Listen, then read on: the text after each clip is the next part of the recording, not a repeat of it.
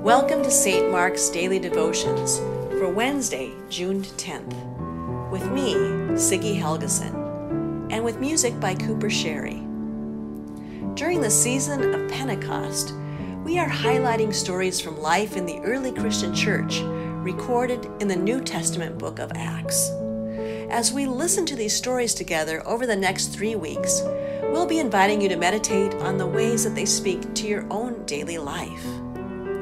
Today, we hear a story of the Spirit's movement in the lives of the Apostle Peter, a Jewish believer, and Cornelius, the captain of the army stationed in Caesarea, a Gentile, from Acts chapter 10.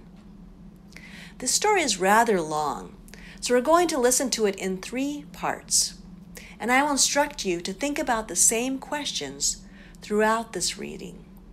I also will invite you to do some walking around if you'd like to. In fact, if you want to take this recording with you for a morning walk or just walk in your home to get the feel of movement, feel free to do so.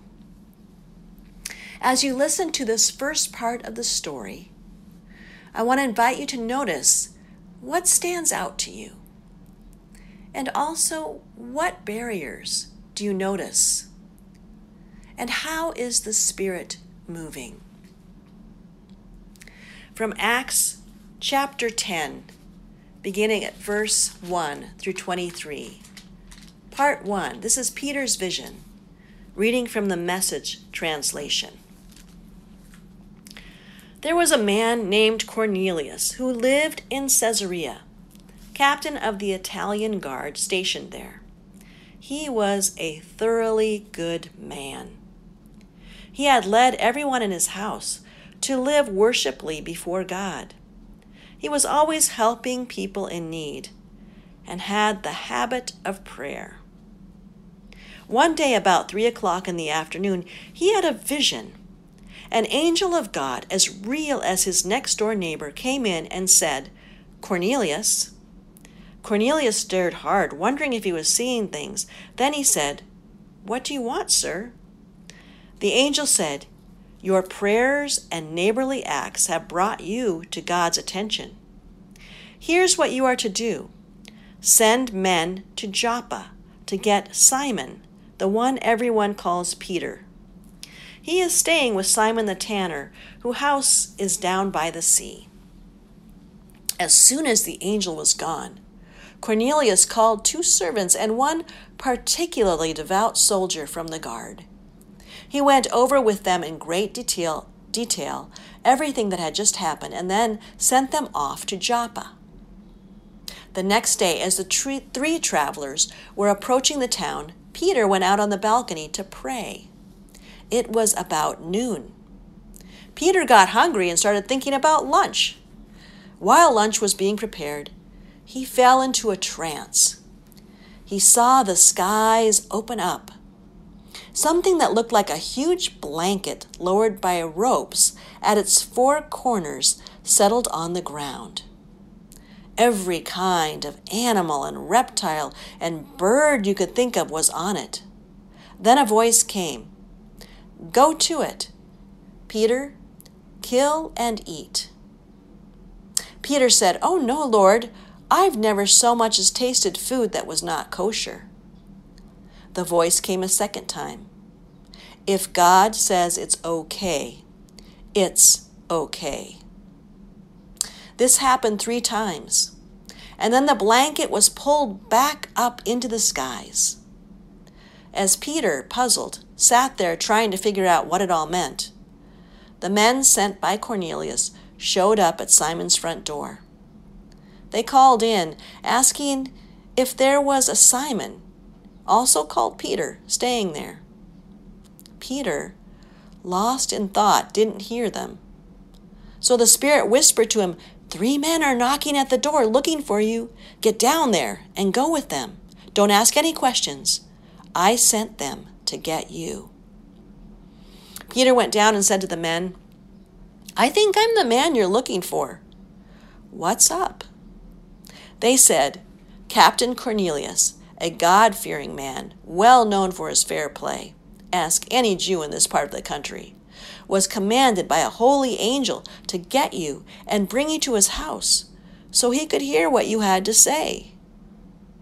Peter invited them in and made them feel at home. Again, I want you to consider what stands out to you. What barriers come up along the way? How is the Spirit moving?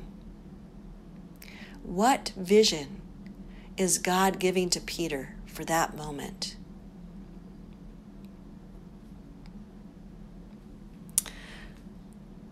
This next part, part 2, is where Cornelius and Peter meet. Again, I invite you to think about what stands out to you. What barriers come up along the way? How is the Spirit moving? And what vision is God giving for that moment? The next morning he got up and went with them. Some of his friends from Joppa went along. A day later they entered Caesarea. Cornelius was expecting them and had his relatives and close friends waiting with him. The minute Peter came through the door, Cornelius was up on his feet greeting him, and then down on his face, worshiping him. Peter pulled him up and said, "None of that. I'm a man and only a man, no different from you." Talking things over, they went on into the house, where Cornelius introduced Peter to everyone who had come. Peter addressed them. "You know, I'm sure that this is highly irregular. Jews just don't do this, visit and relax with people of another race. But God has shown me that no race is better than any other. So the minute I was sent for, I came, no questions asked. But now I'd like to know why you sent for me." Cornelius said, 4 days ago, at about this time, I was home praying. Suddenly there was a man right in front of me, flooding the room with light. He said, "Cornelius, your daily prayers and neighborly acts have brought you to God's attention. I want you to send to Joppa to get Simon, the one they called Peter. He's staying with Simon the tanner down by the sea." So I did it. I sent for you, and you've been good enough to come. And now we're all here, in God's presence, ready to listen to whatever the Master put in your heart to tell us. Peter fairly exploded with his good news. It's God's own truth. Nothing could be plainer. God plays no favorites. It makes no difference who you are or where you're from. If you want God and are ready to do as he says, the door is open. The message he sent for the children of Israel, that through Jesus Christ everything is being put together again, well, he's doing it everywhere, among everyone. You know the story of what happened in Judea. It began in Galilee after John preached a total life change. Then Jesus arrived from Nazareth, anointed by God with the Holy Spirit, ready for action. He went through the country helping people and healing everyone who was beaten down by the devil. He was able to do all this because God was with him. And we saw it all, everything he did in the land of the Jews and in Jerusalem, where they killed him, hung him from a cross. But in 3 days, God had him up, alive, and out where he could be seen. Not everyone saw him. He wasn't put on public display. Witnesses had been carefully handpicked by God beforehand. Us. We were the ones there to eat and drink with him after he came back from the dead. He commissioned us to announce this in public, to bear solemn witness that he is, in fact, the one whom God destined as judge of the living and dead. But we're not alone in this. Our witness that he is the means to forgiveness of sins is backed up by the witness of all the prophets. No sooner were these words out of Peter's mouth than the Holy Spirit came on the listeners.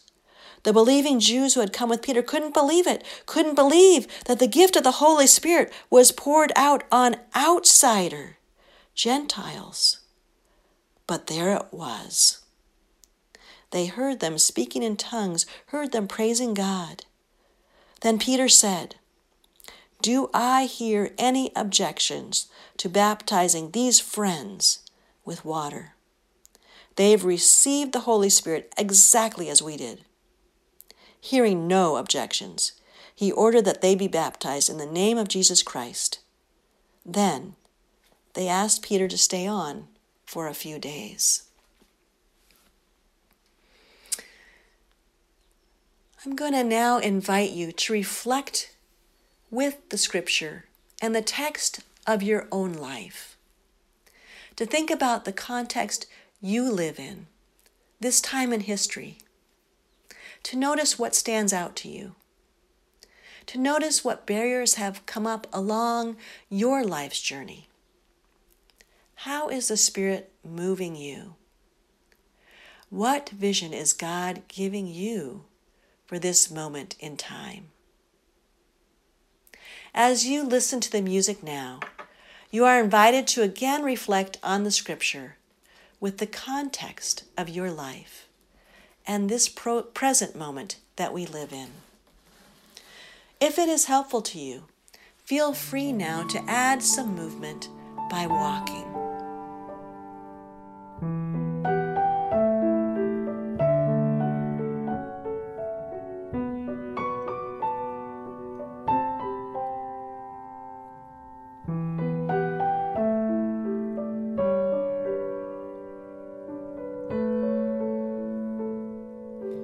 Spirit of the living God, fall afresh on me.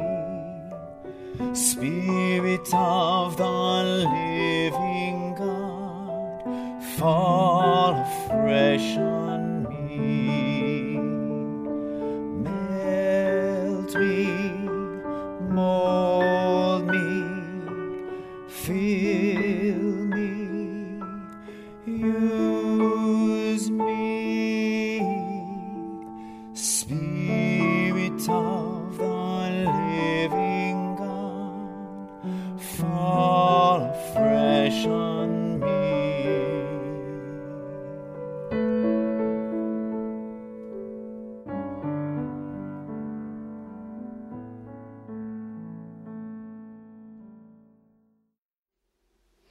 As we end today, I would like to offer this prayer inspired by the text. God of inclusion, endless hospitality, and grace, help us to see the barriers that keep us apart from one another and seek to overcome them. Give us the vision of your radical love and help us to lean into the Spirit's wind as it blows us out into the world. Amen. And now receive this blessing. May God's Spirit fall afresh on you. May God's Spirit melt you, mold you, fill you, use you, and then move you out into the world this day. Amen.